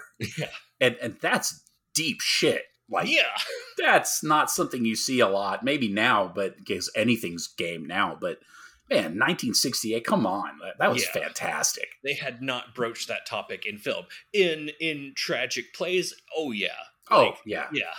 I was thinking about that. I was like, man, this is like the first great thing, like all of this stuff. And I was like, oh wait, no, this is just like any pre-modern story. Yeah. Any pre-Victorian, non-prudish, awesome tragedy was exactly like this. This is the entire history of literature right here. Yes. Just with a trowel. So much chocolate syrup. Yeah, they just used to sing this to children to get them to go to sleep. Baby troubles, mommy, baby troubles. Also, by the way, this is the second occurrence of the word Bosco in our podcast. Oh, good. Beyond the Door 3 had that idiot on the train. Bosco eat cake. Oh my God, we are so stupid. It's such a smart podcast, you guys. Wow. Yeah. The only thing that could make us smarter is a British accent. Hello, governor. There it is. Top-notch smartism. Look at the brain on that one. Whoa. I've got an idea for a song, boys. We all live in a magenta dirigible. Crank up the squeeze box, lads. I don't know where I'm... Okay, these zombies start getting into the house, including the original Zom Kenny from the Barbara's brother death scene. And then we see Barbara's all like caught up in their arms, and we see none other than Giallo Glove Johnny himself, now right. In zombie face makeup, grab Barbara, and she's like saying to him, Johnny, and he doesn't just eat her. No. He pulls her outside for the gang to also get some of. That is fantastic. What an amazing idea for a shot.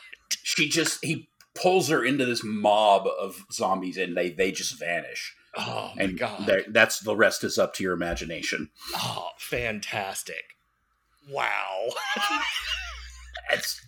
That's beautiful stuff. Oh my God. At this point, Ben retreats into the cellar, which is great because the whole time he'd been like, let's not go in the cellar. And now he's like, well, I guess I'm going into the cellar. And he it's full. He goes ahead, he kills the little girl, and then he has to kill Helen and Harry one by one, just the entire Cooper family killed by Ben. He throws the gun away in disgust. Yeah, and it's empty because he used all the bullets. Yeah, that too. Yeah, he's not an idiot. No, this is a zombie movie. You don't just throw away a gun if you've got bullets in it. Come on. The next morning, apparently, the zombies have all wandered away, and the well-formed militia makes its way to the farmhouse clearing zombies as they go. There's a long scenes of them just doing like I want to say like musket era formations of shooting at fields of zombies. They're all stuffing the pellets in the nozzle of their guns. Yeah, the nozzle. Check out my nozzle, gentlemen. I can shoot 2 rounds a minute. There's we're hearing the sounds of birds chirping. Oh yeah, I want to talk about the sound design in this movie. It's fucking amazing. Mm-hmm. I didn't say this earlier, but like the whole time they're in the house, they didn't bother editing out the sounds of all of the floorboards creaking. Yeah. It's so good. Also, shadow. Like, this is all in black and white. The use of shadow in this movie is just sublime. They're always like moving into and out of shadow. It looks great. This movie is great on so many levels. Some of the camera angles, which I mean, was kind of a thing in the 60s to use kind of the wacky camera angles to get for kind of an effect. Kind of like the expressionist thing, you know, where they weird camera angles and weird sets and stuff. But he uses it for effect. He doesn't, it's not the whole movie.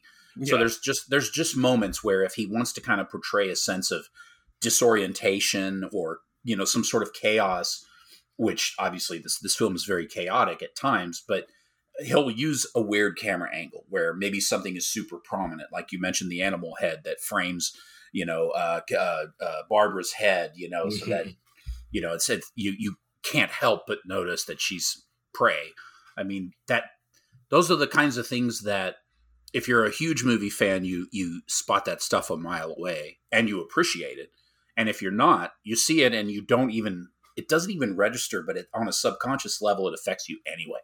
Yeah, I mean, I understand the idea of mise-en-scène, which is apparently what that's called, but most of the time I do not even notice it. It's just something that's going on. That one with the antlers, I was just like, oh yeah, mise-en-scène. I can use that in the podcast now. I took a lot of mise-en-scène. Mise-en-scène protege. Look at the protege. So at this point in the movie, Ben is like obviously brutal, but we still have sympathy for him. We still want him to survive. And he hears all this squad of gunmen approaching, and not being super trusting, he like watches out of the window. He's like, oh wow, a roving band of white guys with guns.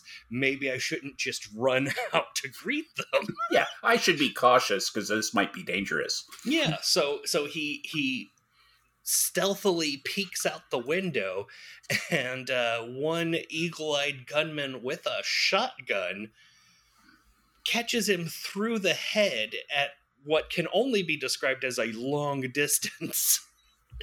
It's quite the scatter on that shotgun there. Yeah. And catches him right through the head. He is now dead. They're like, all right, good job. Another one for the bonfire or whatever. And then the closing credits roll as the movie, as the music gets really dramatic. And it's just a montage of photographs of people carrying meat hooks above Ben's dead body. Yeah, like stacking bodies into this big pile, and then you see the meat hooks, and you see the old man, and Ben's next to him, and they're real grainy shots. They're like snapshots, as if they were maybe like news shots or something. It reminded me of that grainy, real grittiness of like Texas Chainsaw Massacre that just adds to it. And so you see all this, and the credits they're not rolling. It's just like shot like line, you know, like so-and-so. So, and then they get through all the credits, and then they just show the bonfire burning at the end. Yeah. Fantastic. Fucking amazing. It's so good. What a lunatic. What the fuck is wrong with you, George Romero? What? I mean, that guy knew exactly what was coming. He was like, oh, shit. He's such a happy man, considering that he had his finger right on the fucking pulse. Yeah. Wow. Holy shit. What a great movie. It is phenomenal. I've seen it so many times. It never lets me down. I never get tired of it. I could watch it again right now and be perfectly happy watching it again. Yeah, let's watch it right now. It's phenomenal. I know we just described it basically shot for shot, but let's go watch that. I'll see you later. Yeah. I would like to see this like at a drive-in or a movie theater, but that's just partially because I would like to see anything at a movie theater right now. Oh man, I've mentioned their podcast before. I think I have. The guys from Forever Midnight that do horror movies as well. It's three guys out in like Santa Clara, California, but they California being the world where movies are made, at least Hollywood movies. California being sorry. They're always talking about, like, not so much now during the pandemic, but they're always talking about film conventions and horror conventions and all special screenings and all kinds of, like anything that's cool related to horror film is happening in California all the fucking time. Yeah. And so they're like driving to LA to see the premiere of some movie, and like, the director will be there or whatever. Oh, bastards. Yeah. These guys do this stuff all the time. And one of the things that they did recently is I think it was like in September or October, they curated 3 nights at a movie theater in Santa Rosa, which is these are all kind of on the outskirts of San Francisco where these guys live. And each of the 3 hosts from the show got a night where they got to pick one of their favorite horror movies, and they showed the movie on the big screen, and they just had an event, and they had like, one of the guys works for a brew pub, so they had like beer or whatever. And nice. like, man, that just sounds fantastic. Yeah. Like, I would love to be able to get a theater and just have like a special screening of this and have it like an event, like beer and stuff, and just have it, that'd be great. Loathsome Things Presents at the Alamo Draft House. Let's do that one day. Yeah, we could do that. that. I know a guy that's friends with somebody who works at the Alamo Draft House, so we could actually maybe pull that off. Wow, that sounds like a really legit story you just told. I know a guy who knows a guy, and he's friends with this guy who's like the third cousin, twice removed, of this lady who apparently once read an article by a guy who works there. So yeah, I think we're in. Oh, it's just going to be. I used to know a girl that was a ticket salesperson at Alamo Draft House, so we've got this. I saw a movie there once. We're in. Yeah. I saw them drop food on the floor once and put it back on the plate. We've got it. If there's one thing we've got, it's pull. Yeah, okay. Just pulling in the pull. Oh, pull. Tune in next week for Pull Some Things. Oh my God. I love that this movie has like the lovers dying together and then the miserable parents killed by their daughter, and that Barbara ends up getting fed to the zombies by her brother, and that at the end the most competent member of the whole thing is just killed by other people. The first time I saw this, I did not know that was what was going to happen, and I was a little shocked by that. I was surprised because he was such a great character. First of all, I was surprised to see a black guy playing the lead role, essentially. And, I mean, I guess you could argue that there were different lead roles. Nobody was really a singular lead in the film, but he was certainly the most competent member of the cast. And he was obviously the focal point of the cast. And so for him to, basically hold out through the whole story, and his reward, as, if you're a fan of horror films, you're familiar with the trope of the final girl who, often is the only person who survives in a group. Here is this character Ben playing that role, and he hides out in the basement. These gunmen are going around. They're clearing up.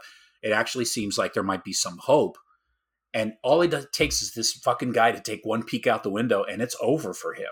Yeah, and that's it. You're done. Yeah. Like everything, all that you just invested, all the emotions you just invested in all these people, everything, it's over. Yeah. And that's difficult. every radical decision, like every ounce of humanity that you put into it, all of that trying to save people, the plan, finally like giving up on those things and just being a survivalist pure, and then just boom, over. That futility, which is so much a part of reality, Yes. as any adult will let you know, that's what makes this film so frightening to me. Is that there's no reason why this couldn't be the way this would go down. I mean, yeah, Ben's a good guy. Yeah, Ben is thoughtful. He's intelligent. He actually puts some effort into trying to figure out what would be the best thing for everyone involved. And at the end, it doesn't even fucking matter. He's just meat like everybody else. It doesn't even matter. He's a black man. Oh, okay, that's great. It's the first, maybe one of the first times where a black man plays a role in a film, where it's probably almost certainly the first time in American history where a black man plays a role in a film, and being black has absolutely nothing to do with his role. Isn't even super addressed. Doesn't even matter. And then he gets killed at the end, and it creates all these questions like, wait a minute, what was his role? What was, the subtext is just, it's the fact that Romero was able to pump all that stuff in there. I know some of it was just kind of like, a side effect of the process of making the film and the way things went. And he wasn't the original guy that he, had in mind for the role, but this guy came in and auditioned, and he liked him so much he actually rewrote the role to fit around Dwayne. What was his name? Dwayne something. Dwayne Jones. Dwayne Jones. And Dwayne Jones was some sort of an academic who had never really been in films prior, and apparently never saw another Romero film or horror film like related to zombies after this. This was wasn't his thing, Yeah. So, but it's just amazing that he just tore this wall down with zero effort. There was no fanfare. It wasn't politically loaded, even though the whole film is politically loaded. But his character isn't. No, it's not relevant. Yeah, I will say though, like in a movie where there's a Explorer satellite that goes around Venus, and there's radiation, and the dead turn into walking flesh eaters, perhaps the least realistic part of this movie was the fact that at no point did Harry say anything racist. Yeah, it's remarkable. It's almost like they don't know that he's black or something, because it's 1968. I mean, 1960, someone's got to say something obnoxious or insensitive or just flat out racist. I mean, it's not relevant. It has nothing to do with it. He's just another human that stacks the odds a little bit higher in their favor, and that's all he is in that scenario. And that is fantastic. Yeah. Yeah, it's almost like at the end of the world, it doesn't matter. Yeah, and he's played off a little bit as a hero, but ultimately at the end, it doesn't even fucking matter that he's a hero. No, and in the end, none of them are heroes, except maybe Barbara? Maybe? That's the ultimate movie message, is that, just existing and doing the right thing isn't fucking heroic. It's just what you should do. Yeah. You're trying to preserve your species and move forward. You're not, you don't have to be a goddamn hero to do those things. You just do them. It's black, white, whatever, it doesn't matter. That's 1968. Jesus. Yeah. It's fantastic. It's so great. George A. Romero just doing it. Just doing it. I had seen some post that somebody had put on Instagram, and it was like a compilation of like different horror directors: Carpenter, him, Craven, and another heavyweight. I can't remember who it was, James Wan or someone like that. And they were like, "Who would you go with?" And I'm like just on a date. Just like, who would you pick as like your favorite, essentially? Oh yeah. And why I would have to go with Carpenter, because I fucking love John Carpenter, but he's pretty good. But he's but as far as like, I don't know, there's something about George Romero that's so special. It's like so American. It's man, what a great movie.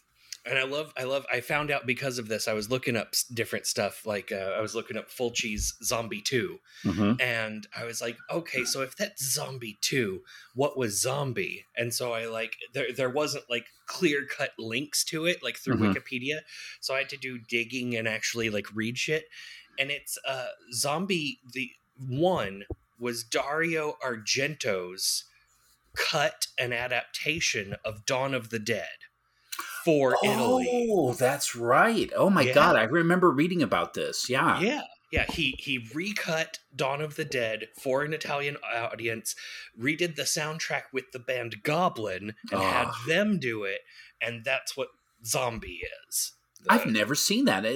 I don't think it's readily available. I don't think so, but I really want to see Dario Argento's Zombie vision. I do too. Wow, that's fascinating. Yeah, I want that, please.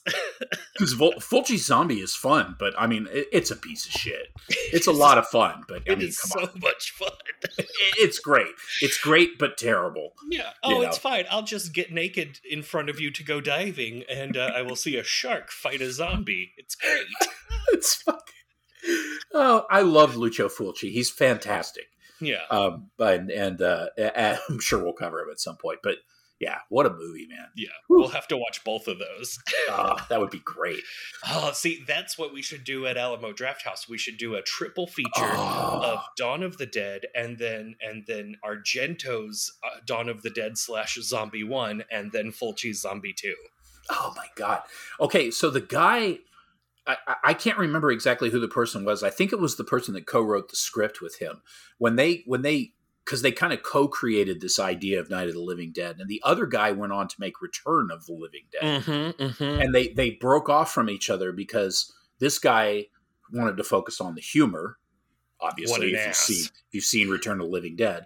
And Romero was more into the kind of the social aspects of it.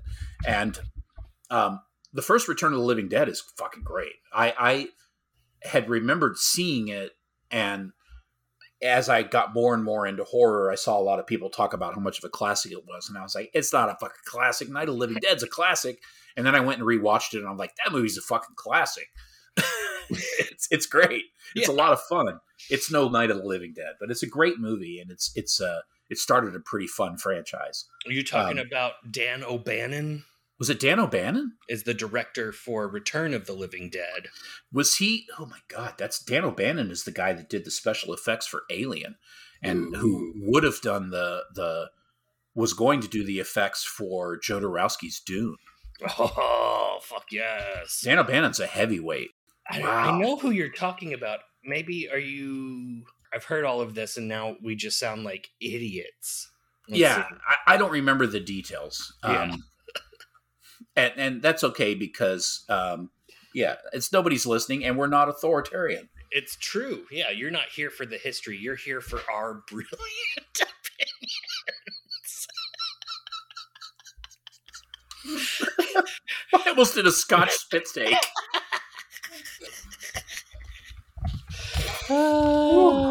Let's see. Maybe if I look at Night of the Living Dead, it will tell me the information. Great radio. This is good stuff. This is good stuff. Don't continue what you're doing, folks. Oh, it's John Russo. Oh, John Russo. Okay, and he's the guy that went on to do the Return of the Living Dead stuff, right? Or he was the writer. Okay, that's what it was. He was the writer on Night of the Living Dead and the writer on Return of the Living Dead. His take on it was that it should be funny. Yeah, and it was great. And Return Linnea is great. Quigley, and she's fantastic. And then 3 was pretty great too. 3 is great too. All of the glass and body modification stuff. Yeah. Yeah. Well, okay, so I don't know. I mean, what else do you want to say about this movie? I could go on and on about it. Let's see. I love the fact that even with like the dead rising from the grave to consume the living and their horrific disasters of apocalyptic proportions, it shows that you still, like, the thing is you still can't trust your fellow human being. Or is it perhaps especially then you can't trust your fellow human being? No, it's just you can't. Yeah, it's interesting. Like it's it's not the first time that, this idea that the dead, I mean, that's obviously something that is part of our consciousness or our subconsciousness or whatever. This idea that our fear of death and this idea that the dead could come back is not that much of a reach from our fear of death. That would be even worse. So, this idea that they come back, and then not only do they come back, but for whatever reason they eat us, Yeah. which is pretty horrendous. Is even though there were other movies that talked about zombies, but in that respect it would be zombies which were defined as people that died but then came back to life. Mm-hmm. They weren't necessarily cannibalistic, according to what I read. This was really the first time where they were, portrayed as being cannibalistic. Yep. It's something that I've thought about a lot over the years because I never understood why, but at the same time, it doesn't matter. Yeah. Well, I mean, think about like the Black Plague, where like even the dead are a danger to the living, and there's been so many fears of the dead rising. But yeah, I don't know. It's great. It's obviously an ingrained fear in humans because like we have all kinds of weird shit around death. Like for a while, it was very popular for when a king died to go ahead and just kill everyone around him and bury them with the king so that they will serve him in the afterlife. Right. We have some weird stuff about death. Yeah.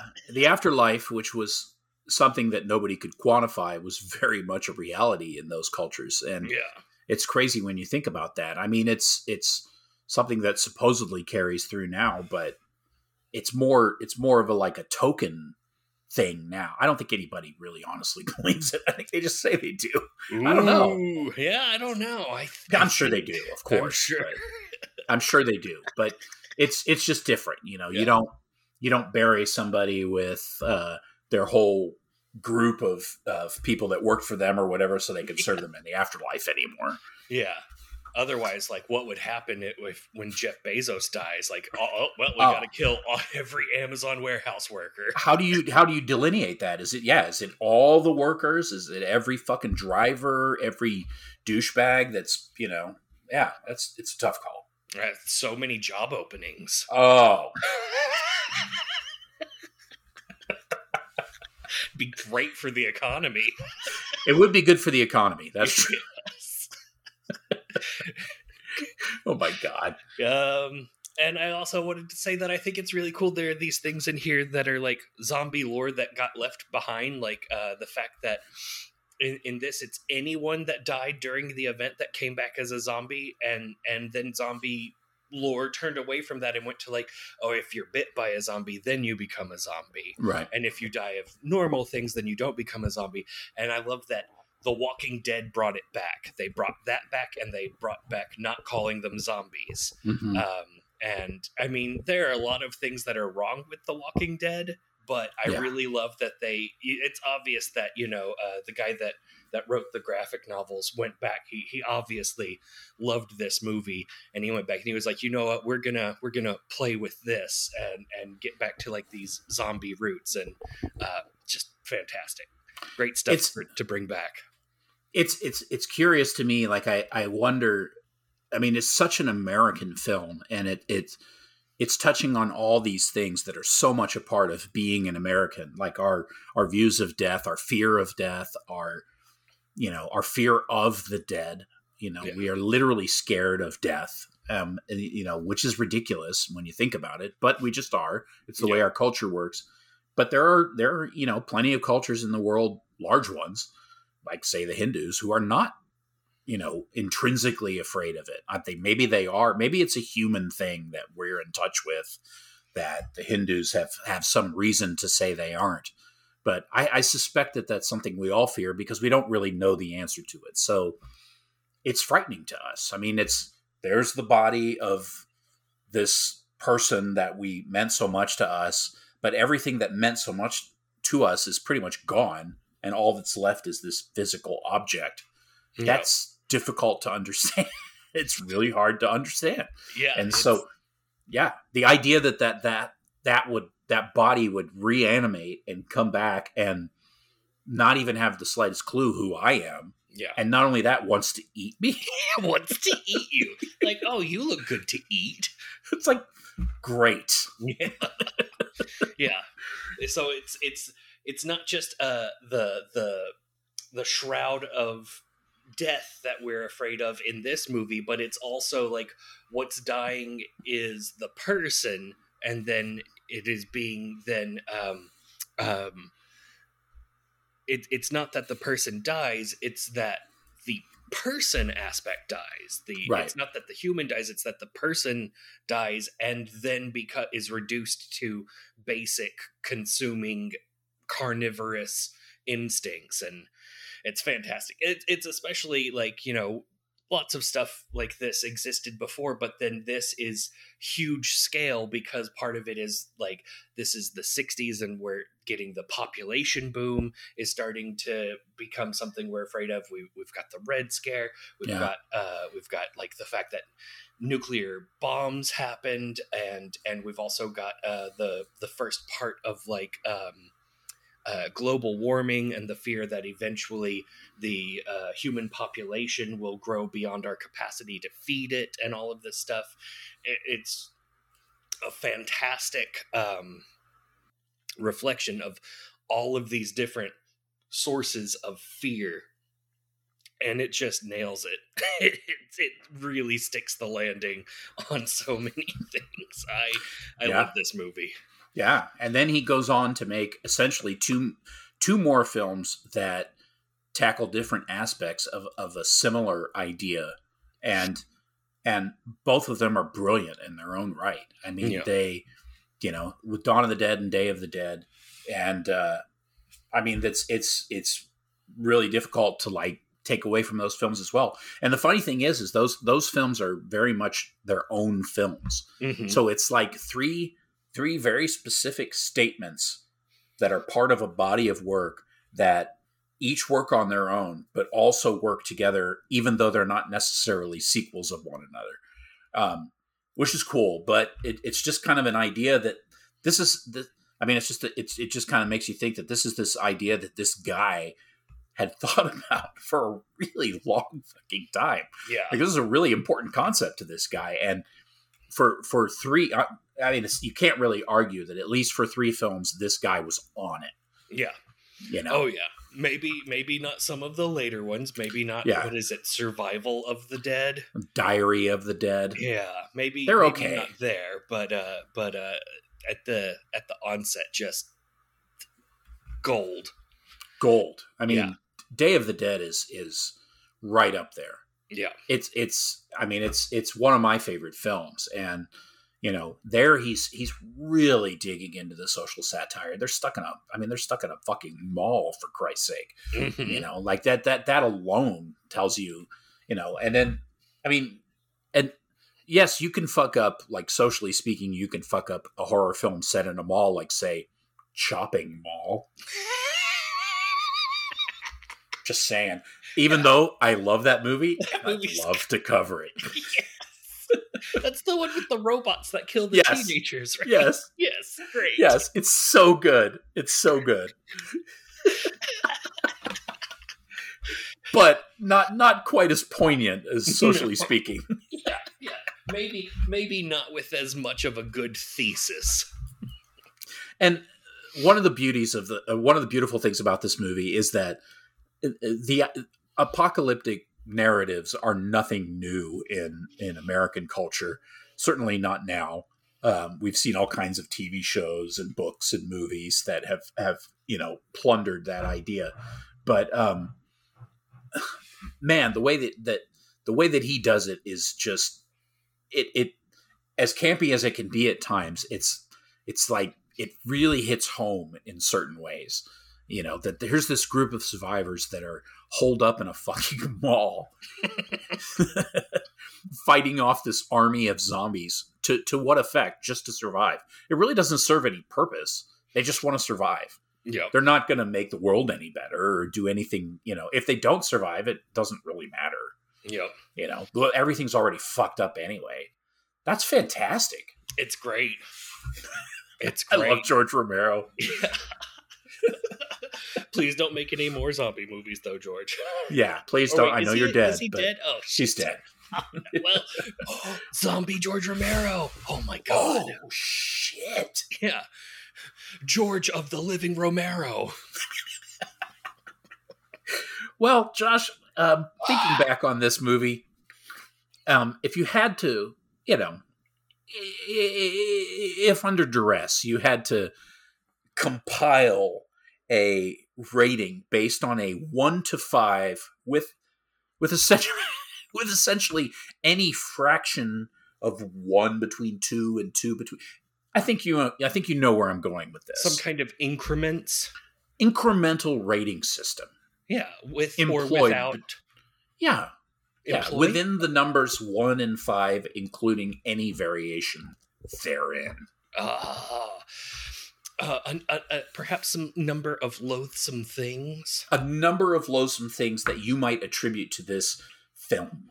I did not give it a 5 out of 5 loathsome things. I knocked it down one peg for some occasionally really, really bad acting that's in here. Like, especially from Strong Gilligan, who just could not deliver a line. Like, and part of it is the editing, because there are scenes where he's just like standing there stiffly, and then he delivers the line, and then he's still just standing there, and that's the shot.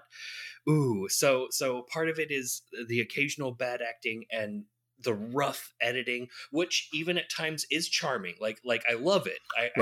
I wouldn't ask him to change it, because it is part of the charm, and it's part of the movie that I love so much. Sure.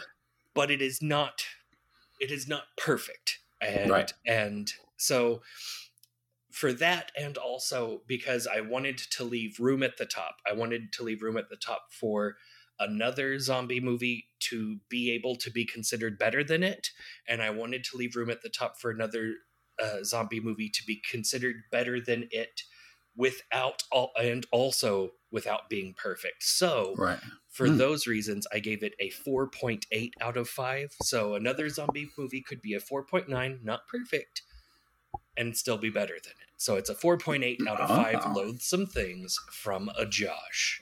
That makes me curious, of course, to find out what movies you would consider better but not perfect, and then maybe better but perfect. Yeah, I don't know. I'm leaving that room. You're leaving it open. Okay, leaving it open, leaving that door open for the world to come in. I don't know. I'm sorry I said that. What about you, John? If you had to rate this on a scale of 0 through 5 loathsome things, how would you? This movie obviously is like, kind of important to me, because it was, as I had mentioned earlier in the episode, it was the first horror film where I really actually put some effort into realizing that horror was something that I liked and I wanted to dedicate time to, as opposed to just stumbling across a horror film and saying, oh, this is cool, I like this. It didn't scare me as much as maybe, say, when I was really young and I saw Salem's Lot, the Tobe Hooper series, which ruined my life at the time. Night of the Living Dead did not do that for me. But at the same time, I was maybe 18 when I saw it, Night of the Living Dead. And, I was in a place in my life where I was already cheated enough to where it was like, yeah, whatever, fucking don't care, And having said all that, though, I'm ancient, and I've seen this movie, I don't know how many times, maybe 10 times, I don't know. And maybe more, probably more. It has its moments where, it's a little clunky. It's, I have my issues with it. I have my issues with every movie I see, but I think, I do have some legitimate issues with this film. Having said all that, I still give it a 5. 5 out of 5? I give it a 5. Yeah, I give it a 5 out of 5 just because of the place that it holds for me personally. And that's kind of the idea of our ratings, I think. Yeah. As you listen to this show, you recognize that we give our ratings based entirely on, well, not entirely. We have a number of different criteria. How it hits us, we consider its role in cinema history if it matters. If it doesn't matter, then we might rely more on how it impacts us. More on what? More on what? Oh shit. some of the movies we review, most people probably don't know much about, especially if they're not into horror films. But we might rate it relatively high because, it created something or filled a specific hole in film that needed to be filled. So whatever. But this one's a 5 for me for sure. Excellent. Yeah, that totally scans, and I probably should have made it a 5, but I was like, no, I want to leave that little air in there. No, I think that's interesting. I think it's interesting because it leaves room for what ultimately is God knows how many movies to try and reach that 10 for you. Yeah, I want it. Give it to me. The perfect zombie movie. And there's some that are pretty damn close, probably, I'm guessing. There are some really good ones out there. Zombie movies, like this wasn't the movie that got me to realize that I loved horror movies, but zombie movies were one of my gateway drugs to the genre. Like I loved sci-fi, I loved B movies, and I loved zombie movies. And from that, eventually I realized, wait a minute, do I love horror movies? Mm-hmm. So then coming across this one, it's like, oh, it's pretty good. I wanted to, just real random, super random, and maybe I already said this in an episode, but you mentioned Tobe Hooper, mm-hmm. and we've talked about him before, and I was like, man, I just didn't remember that guy was a director too. That's crazy that he was also a director. And the reason that I thought that is because when I hear the name Tobe Hooper, the face that pops up in my head is Dennis Hopper. I was like, who was a director? Yeah, I was like, really? Dennis Hopper directed Texas Chainsaw Massacre? That is ridiculous. What a great man. He directed himself in Texas Chainsaw Part 2? So, yeah, I just needed to confess that. Tobe Hooper is fantastic. He made Poltergeist. Oh, yeah.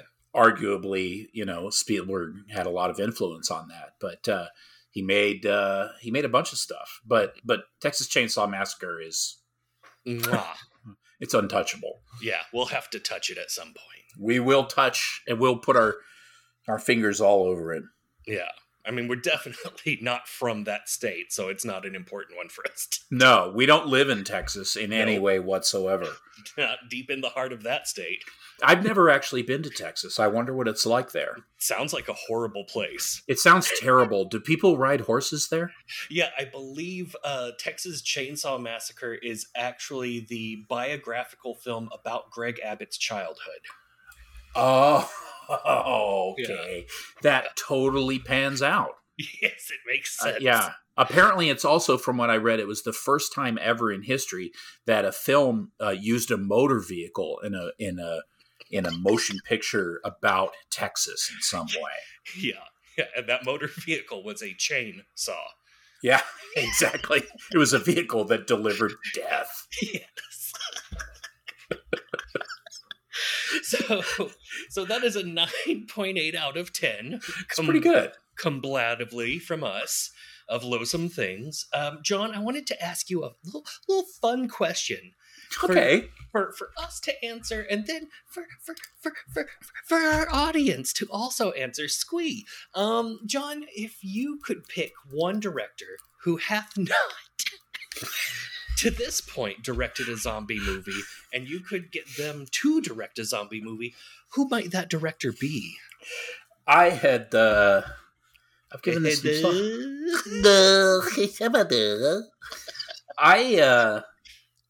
we spoke about him a little bit earlier. I think Alejandro Jodorowsky would make an interesting zombie film. Fuck yes. And I just can't even imagine where he would go with it, because that guy is he's one of a kind for sure.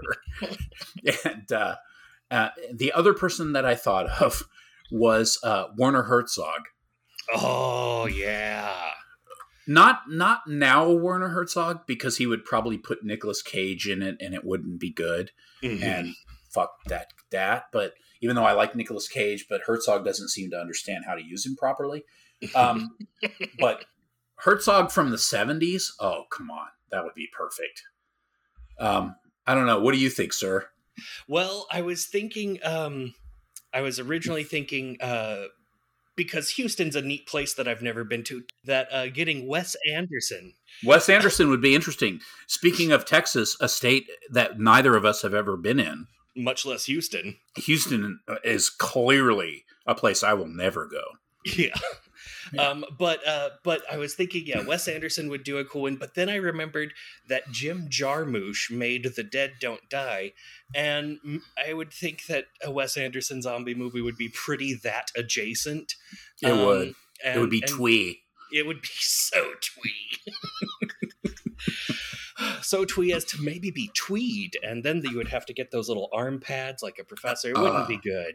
Yeah. So I would really like to see Rose Glass make a zombie movie. Rose Glass, who directed Saint Maud, just because I could imagine the final 1/2 of a second of that film being extra spectacular.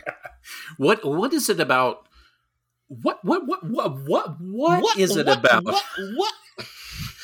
What is missing in the zombie genre that you would like to see? If anybody made a zombie film that really hit the notes that you were looking for, what would they be putting in their movie that hasn't been covered already?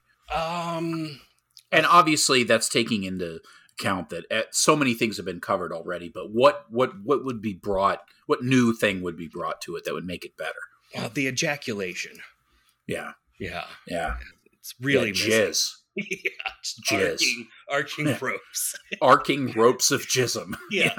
I agree. I'm with you. Yeah. Who's that director and photographer famous for his jizz work?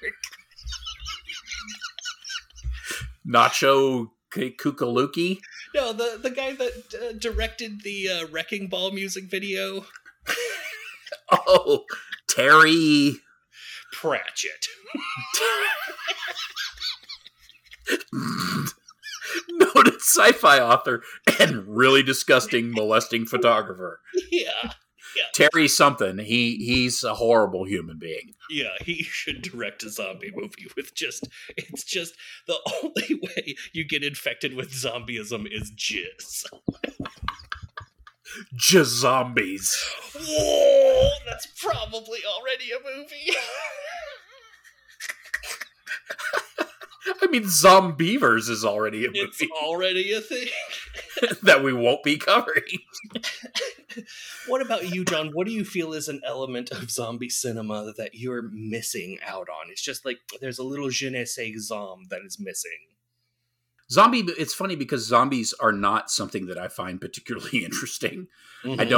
I don't, there's too many logical disconnects for me. Like, okay, so the dead comes back, but they're also incredibly stupid. So, yeah. Okay, so whatever. What is it missing? I don't know. There's, a lot of the things that I might list as being missing have been covered, like 28 Days Later or 28 Weeks Later. I mean, or what's the one? Oh God, there's this British TV series that covers a zombie outbreak that is fucking first rate. And it's like Black Summer or something like that. Yeah, something like that. I forget what it's called, but anyways, yeah. Like I'm trying to think of like what would I like if I was going to make a zombie movie? What would I put in it? There's a novel by a science fiction author or a speculative fiction author named Lucius Shepard, and the book is called Green Eyes. And Green Eyes is about a woman who is she's a scientist, and she's part of this program where they've essentially brought this guy back from the dead, and they've used like voodoo symbolism, like voodoo iconography and all this stuff. And she ultimately ends up falling in love with this guy. And it's a great book. And it was the inspiration for the Sonic Youth book song Green Eyes. And I would love to see that be in a movie. Oh my God. It's a good thing I kept that together. Yeah. Green Eyes. Cool. Green Eyes by Lucius Shepard. It's a fantastic book. It looks really cool. It won the ACE. It was part of like sci-fi books back in the 80s and 90s, I guess it was. They were the Ace imprint, and then there was the Ace so-and-so awards. Every year they would give the book, give a certain book from that imprint an award as the best book. And Green Eyes won that award for whatever year it came out. And it's a fucking great book. That's fantastic. That sounds great. I might have to give it a read-a-roo. It would be a great zombie movie. And it covers some interesting, it's like, it actually has romance without being, maudlin or like cheesy or, it's just its own little world that he creates, and it works. I would like to see that. I don't know who the director would be that would be good at doing that, but it would be maybe somebody like, this is going to sound weird because he's made some shit recently, but, oh God, what's the guy that made the latest Halloween movie? David Gordon Green. Oh, okay, yeah. If you see the early David Gordon Green films when he was still making the independent films, like the character-based dramas and stuff like that, some of those movies are fantastic. And if you had told yourself as you watch those films that one day he was going to be making, what was that that movie with James Russo and no, is it James Russo? No, what the fuck's Great that stuff? What's that dick's name? They got Rene Russo.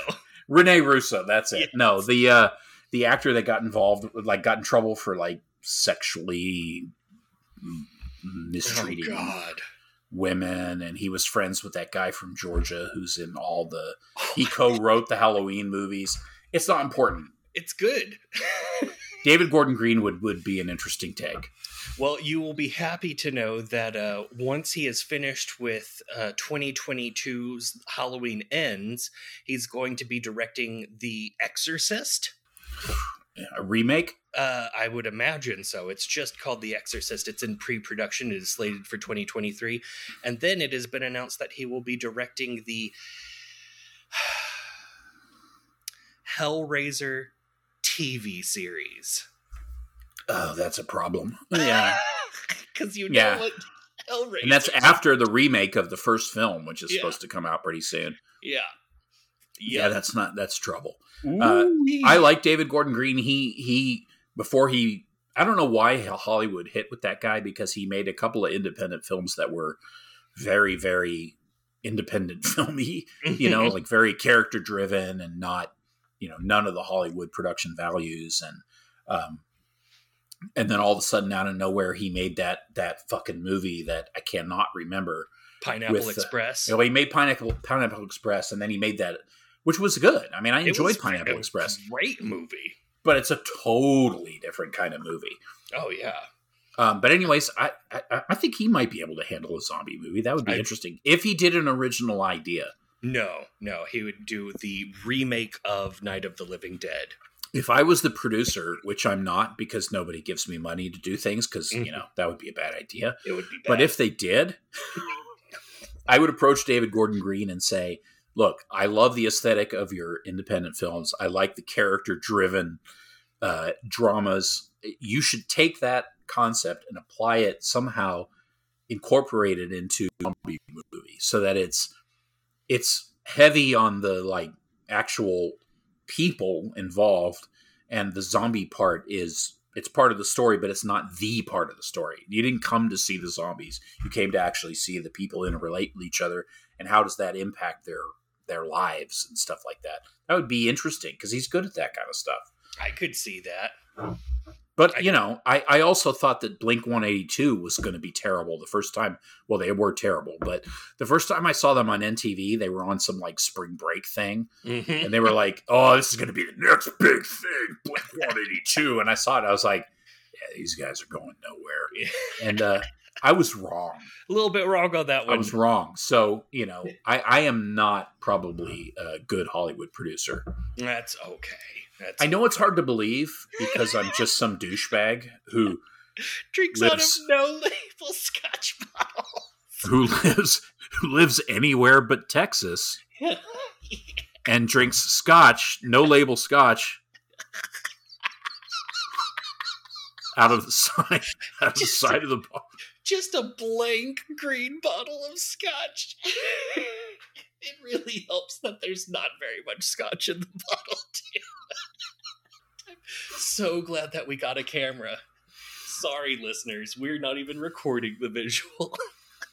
Are we not recording the visual? No, not even a little bit. That's for the best. Yeah. Did it ever occur to you that we have listeners? Like, people do listen, but we have 2 fans. Yeah. And they're both people I know. Yes. You have 2 fans, John. Let's be real.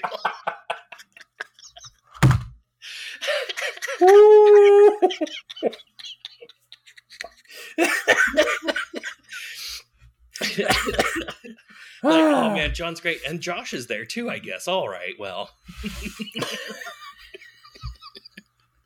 Yeah, well, one day maybe you'll get up to the level of 2 fans. 2 fans. They call me Josh 2 fans. Fantastic. It's okay. It's really for us. We are our own fans. Clearly, we're having a good time. Yes. Give us money, folks. Please give us money, and we will be more than happy to talk about your movie. Yes. Oh man, yeah. Or your streaming service, or I guess your man hair trimming products and penis pills. Penis pills, hair dye, man hair trimming products. Yeah. Mattresses.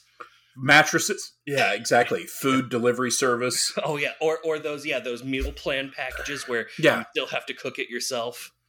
Yeah. Sun Penis, the meal package plan. Sun Penis.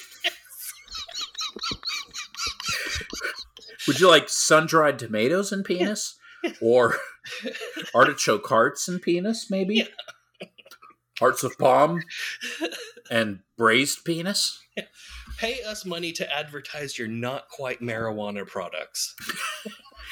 But all kidding aside, have you had the hearts of palm and braised penis from Sunbasket? Braised penis. I believe there's a little smoked paprika. Yeah. That's what puts it over the top. Penis tartare.